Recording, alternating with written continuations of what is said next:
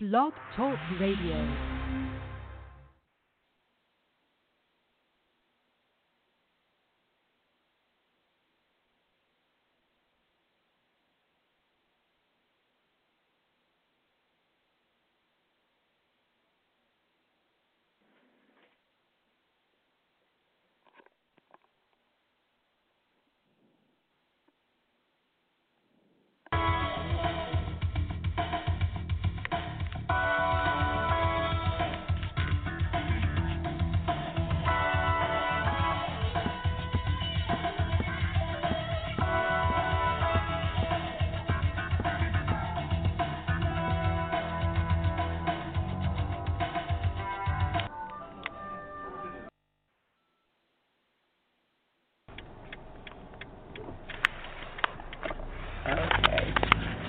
Well, hello everyone. Welcome to Lunch with Marcy Ann and my very special guest today, my friend Sally. And I'm going to tell you we're on our way to get there. And so Sally knows the way to get there a little better than I do. We've made this trip, Say hello, Sally. Hi. Good afternoon. But anyway, so there'll be some, she'll be saying, watch, that's a red light, we're going to turn left up here. And I think she was kind of concerned that if I'm paying too much attention to the recording, I won't be putting my attention on to my driving. But I'll have to tell you, Sally, I've done lots of shows driving in my car. Okay, to the beach and back home and in the rain. I did one time where I was stuck out on the freeway and we're going like 5 miles an hour. Oh, that would be fun. In the rain, and I'm back behind a great huge truck, and so I've done this a lot. Okay. Yeah, I understand. Okay. Yeah. Well, Sally and I met about, I think it's been like 3 or 4 3 to 4 years ago. Yeah. I went to a meeting of the U.S. Coast Guard Auxiliary, and I met Sally, who has been, tell me all of the positions you've held in the Coast Guard Auxiliary, Sally. Well, when you get into the Coast Guard Auxiliary, you come in as a novice, and you are a volunteer, of course, to help the active Coast Guard, Coast Guard itself. Yeah, tell you how we help the Coast Guard. Well, we have classes. The main thing a lot of things we do for the community. We have Coast Guard classes that teach you in 8 hours pretty much the control of the boating world, which I had, which I knew nothing about before. And anyway, when you get into that, you do about a 1-year training on the water and studying and passing. You became boat crew. And you become certified, and at that point you can become, you would become boat crew, and then you're out on 8-hour patrols as often as you want to join the boat going out. Yeah, I don't think people have any idea about that, Sally, that there are private citizens out there in their private boats who have been trained by the Coast Guard, and they're actually doing patrols. That's true, and we're on active duty. And we are active We're considered active duty Coast Guard when you're out on a patrol, right? Exactly. In 1 year, I accomplished about 450 patrols. Wow, in 1 year? In 1 year, and I got a 4-star award, which was almost as high as you can get. That's a lot of patrols because they are. Oh, wow. I've seen all those awards that you have hanging there on your wall in your manor. Yeah. Yeah.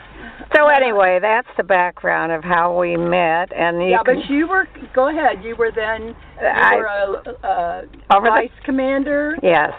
You were commander. Yeah, over the time period. I did take on vice commander and was then 2 years as commander. it was an incentive I didn't think I could handle or do, but there you go. Once you get into it, it becomes a wonderful challenge. But what I think is interesting about that is this is back before there was so much emphasis on women's rights and women in positions of authority and this and that. That just was a natural for you, wasn't it? Yeah, it was. Well, frankly, I just retired after 17 years, so that's where I developed my own character and perseverance, and also could volunteer for my country. So other than the voting, there are other classes. We do teach safety checks. Yeah, we do. Give the certification for the Coast Guard for a person on their boat. Yeah. Anyway, there's just so much to do in that world. So I finally got to the age where I realized I couldn't hop on the boat and persevere as much as I could do earlier. So I just last year retired, and I'm just giving the reins to Marcy Ann. Well, I have to say that she decided that she was going to retire because I'm not this year you are looking at being 90. That's a good reason. But what is so neat about that is that from 35 or whenever it was you started until 89, you felt fully capable and fully energized to continue with your activities. Absolutely. Yeah. So what's it like to look at turning 90, Sally? Okay, that's a good question. There's no pat answer to that. Just your own personal experience. You can only speak for yourself anyway. That's what I'm saying. Yeah.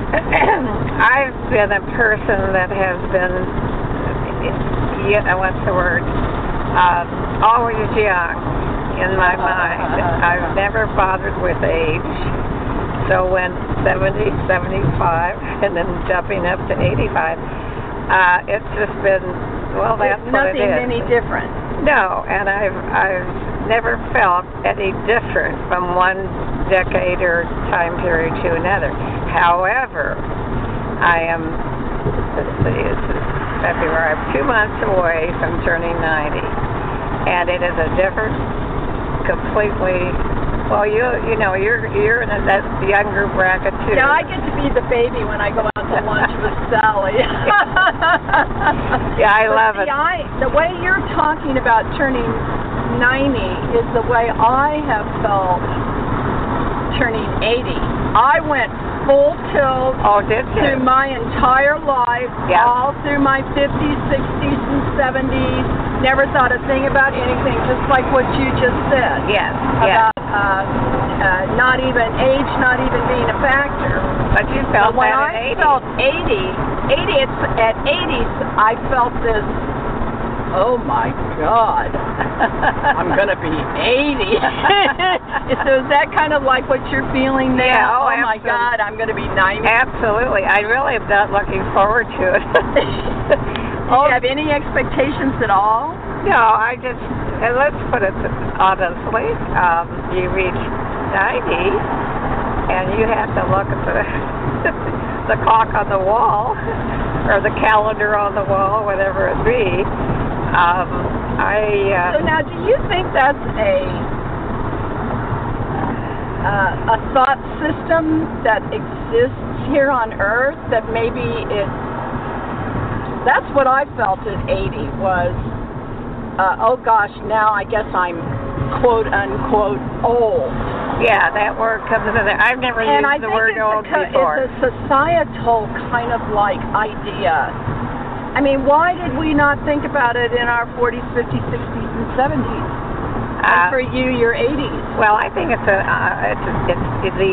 mental attitude you take as you go through life. And so, to me, I've never used the word old before. I've always said older. And there's a big breakdown in those two words. Yes. No, I don't feel old. I just don't like the fact that at nearing 90, I am not capable to do the things I've always done. And so you're slowing down a little bit. I'm slowing down. I notice you walk a little slower. Oh, I definitely walk a little slower. Now you're using a cane now. I'm using. And actually, that part of the cane, so many things that happen to older people is they fall. Well, see, that's why I'm using it. Yes. For balance. And I noticed the balance issue already. Because I think there's something in the inner ears that happens. There's like a crystallization. Oh, see, I've taken balance exercise, and they work a lot on the inner ear. Yes. Aside from doing some basic leg exercises, they work pretty much on a lot. Well, I'll say half the schedule. Excuse me. I'm going to take the 55 south, right? Yep. Okay. Let's go ahead. This is a route I know well. I know. Anyway, when you say the word 90, there is a realization that you're so many decades ahead of you. Let's put it this way. I always lived with planning ahead 10 years. There's always been a 10-year plan. Okay. Of anything I saw in the future. That was my period of time. I looked ahead. And now, all of a sudden, it's hard to even use 5 years. So you can't look, so now you're feeling, I'd like to think in terms of being 100, that doesn't compute. That doesn't compute. I'm facing reality, and we don't like to face reality. But I'm not fighting it. I'm just saying I can't plan beyond a 5-year period. And I don't I think it's very ambitious to think in terms of 5 years. Well, you want to know my secret all these years? Okay, tell me. I have only 2 grandsons, and both of them are, well, at this point, my older grandson just turned 30. He's single. And my younger grandson just turned 20. And I've always said I don't want to leave because I want to look around the corner and see how their life's going to turn out. Okay. So I don't know. That's kind of a good reason. Yes. My children are established and have their careers. And I only have the 2 grandsons. So I've kind of used that. I want to turn around I want to get to the corner and turn it and see what they're doing. Well, you know what? I believe there's a great truth there, Sally, because, I've said this before, and it's not a very popular thought yet. No. I think we have more to say about our staying or going than we've known in the past. And the fact that you would set that intention, that, I'm going to plan for at least 5 years so that I can see what these 2 boys, what they're going to do. Yeah, it would be sad to leave right now. Yeah. And I think I believe that intention, you have set that intention. Yep. And I believe the universe stands together with you on that. I would think that's pretty basic. Well, that has no evil in it. Yeah. It's only based in love. Love, exactly. Right? Yeah. Yeah. So it's a pure intention. Yeah. And I think it's a very. It won't bring harm to anyone. Yeah. So why not? I think it's very subtle. You have that thought and wish. But I think it's very deep-seated. Yes. And unconsciously, I don't consider it that deep-seated, but it is. Well, the more that you consciously consider it, the more true it will be. Yep. Yeah. The more true it'll be. And, I told you that last year I had that class at my house. Yes. For a year.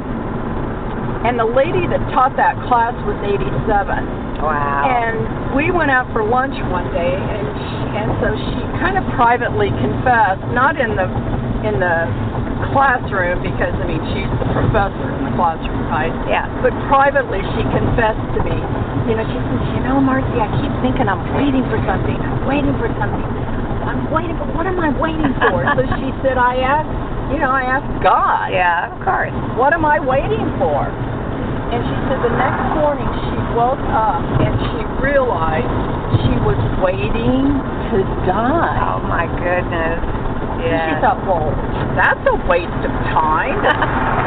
Sit around waiting to die. Well, I kind of would agree. So she said, I don't want to wait for that. I want to wait for something else. Okay. So the next morning when she woke up, she had an idea for a book. There you go. And she started the book. And you know what she said? And I can't leave until I finish the book. Boy, is that a perfect scenario. She just can never finish the book and she'll stay alive. Stay alive. Well, that's got a lot of purpose there. Okay, well, you know, a lot of people, you can look at 90. Is that what's the word I want? Just a period of time, I guess. But a lot of people give up. You know? I think they do. Or they don't yes, they give up. They let circumstances dictate to them. Yeah. You know, they're more of a passive.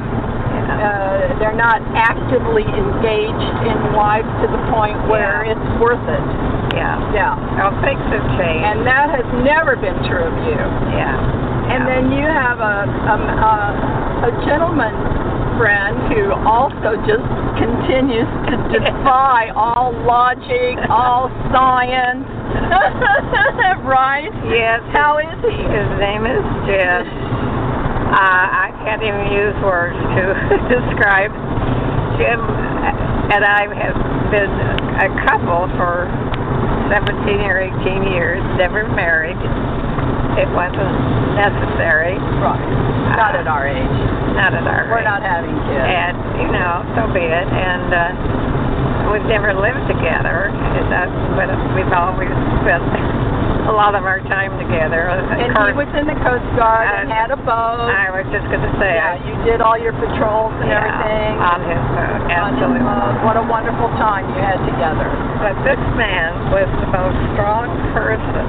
I mean, he's a teddy bear inside, I happen to know that. But a lot of people don't know he is. He really is. And first of all, he had a stroke about 6-7 years ago. And in the course of time, has lost all communication. And at this point is bedfast with 24-hour care. He's not in pain. But and you told me last week he's better. Yes, of course, which is hysterical. He's had what's the care? Hospice, and then, on and off. Well, he had hospice, and then he gets better. When he came out of the hospital on a pneumonia trip, he had hospice, and then they fired him, or he fired them. And then he had the palliative care, and they ended. Now he has just nursing care. It's amazing. So I don't want him to be in the shape he is, but I don't have any control. But you know what? There has to be some measure of quality of life that is still important to him. Must be. Or he wouldn't still be here. Well, I surely can't figure that one out. Well, he looks forward to seeing you, I'm sure, when you come, and you hold his hand and kiss him on the cheek. I mean, sometimes that you could live just for that. But I hope that does it, because, well, he's 90, and so he's gone over that road. He made that transition. Yeah, so he's in his own world. I'll just put it that way. But he's not. Does not have dementia, and he watches the news. He knows what's going on. Yeah, so it's just interesting. Well, how do you feel that you might in 10 years be looking at 90? Well, I feel just like you. Only you had that 10 years that I don't know whether I have genetically or not. Yeah, well, I think a lot of it is genetic. A lot of us don't know, of course. Some of it is a pre-programmed belief system, because my mother passed at 86 and my father's sister passed at 86. So I don't know whether I've kind of got that idea in my mind that, you know, that's my time. Well, you probably have, but that also is a different era. Medicine has changed. Yes. And so I kind of feel that's kind of a buffer zone. Well, we're getting close to where we're going. Just keep going straight. And before we sign off here, I want you to tell your story about you want to know how this lady gets to live to be 90, and she's been the commander twice of the flotilla and everything else? Well, when she was a younger woman, they tried to put a freeway through her backyard. Tell me about that, Sally. You remember that, The power of one woman. Well, actually, yes. The power of one woman. This little mighty warrior sitting next to me. Yeah, we actually, the freeway was to go through our backyard as it was to be developed. And actually, 2 or 3 of us formed a women's organization called the Marburton Women's Action Group. Action Group. And we literally spent about 10 years. We got things into the... First of all, you stopped the process, right? Well, actually, it was in the planning. It had being planned? It was being planned to go through there. So we had to... And it was going to go normally through a vacant cemetery land.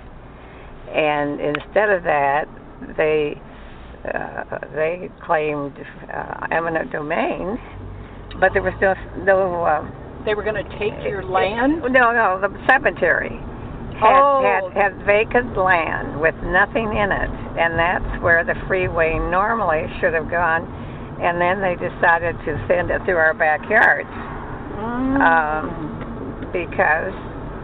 just because.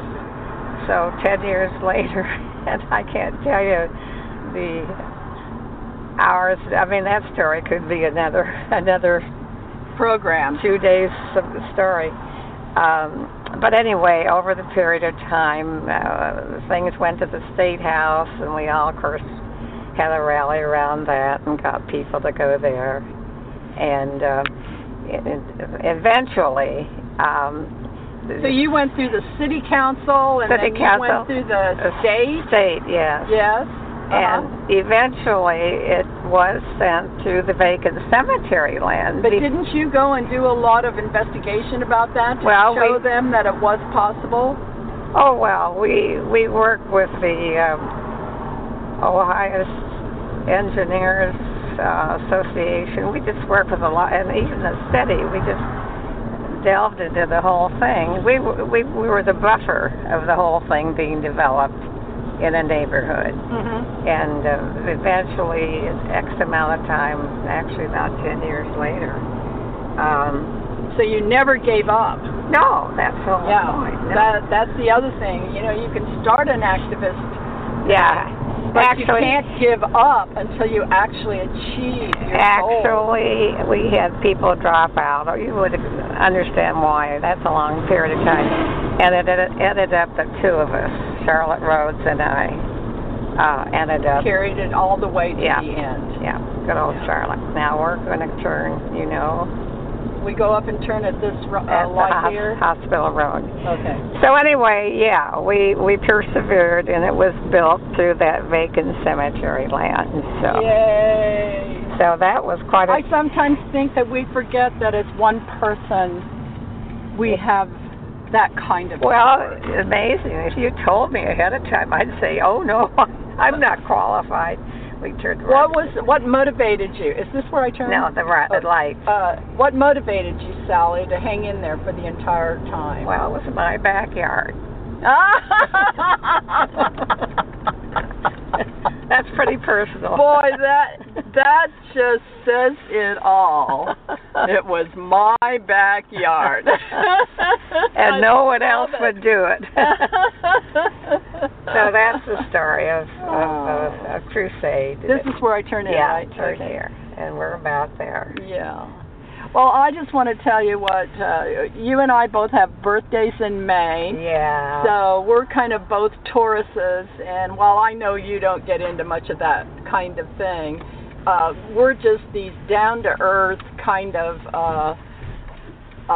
true blue, forever and ever kind of people. That's us. And we think so much alike that it's been... what do I do here? Pull it out and just take it. Please make sure you bring your parking ticket with you. Yeah. Punch the button. What do I do? Punch the button and get the ticket. And now you can go. And we'll just go out with the ticket. Okay. And, okay, we're okay. Okay. So anyway, I just am thrilled to introduce my listening audience to Sally. I hope all of you at some point in your life have an opportunity to meet somebody like Sally. That's very They're sweet. just such a blessing, and I forgot my hand again.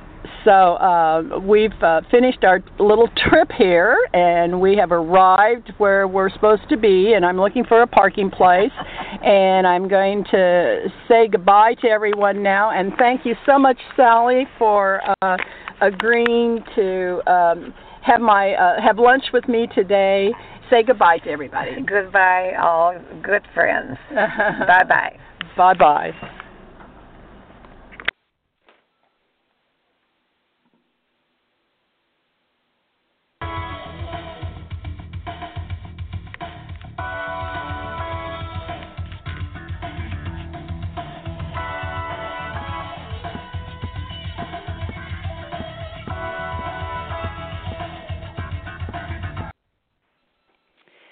I just wanted to put a PS on this show today.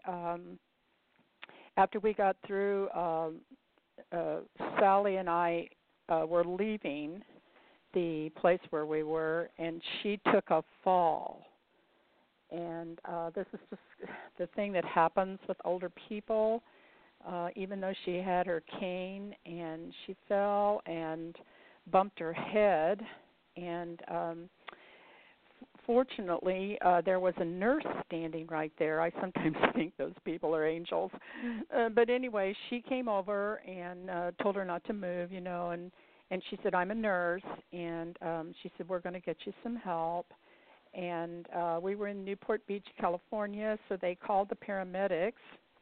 And let me tell you, those 5 guys that got out of that big fire truck were so welcomed. I told the one guy who was the one recording all the information, I said, I said, Sally's 90 years old. I said, she hasn't had this much male attention in a long, long time. But anyway, they took her to the hospital, and they did a CAT scan and an MRI, and everything was okay. She didn't have any, interior bleeding or anything. She didn't break anything. And then when she got home, there was a message on her machine that her friend, her longtime significant other, was also taken to the hospital, and he's going to pass. So anyway, you know what? You never know what's going to happen in the next moment. You just have to live every moment in the fullness of that time. And we had this wonderful recording of the radio show.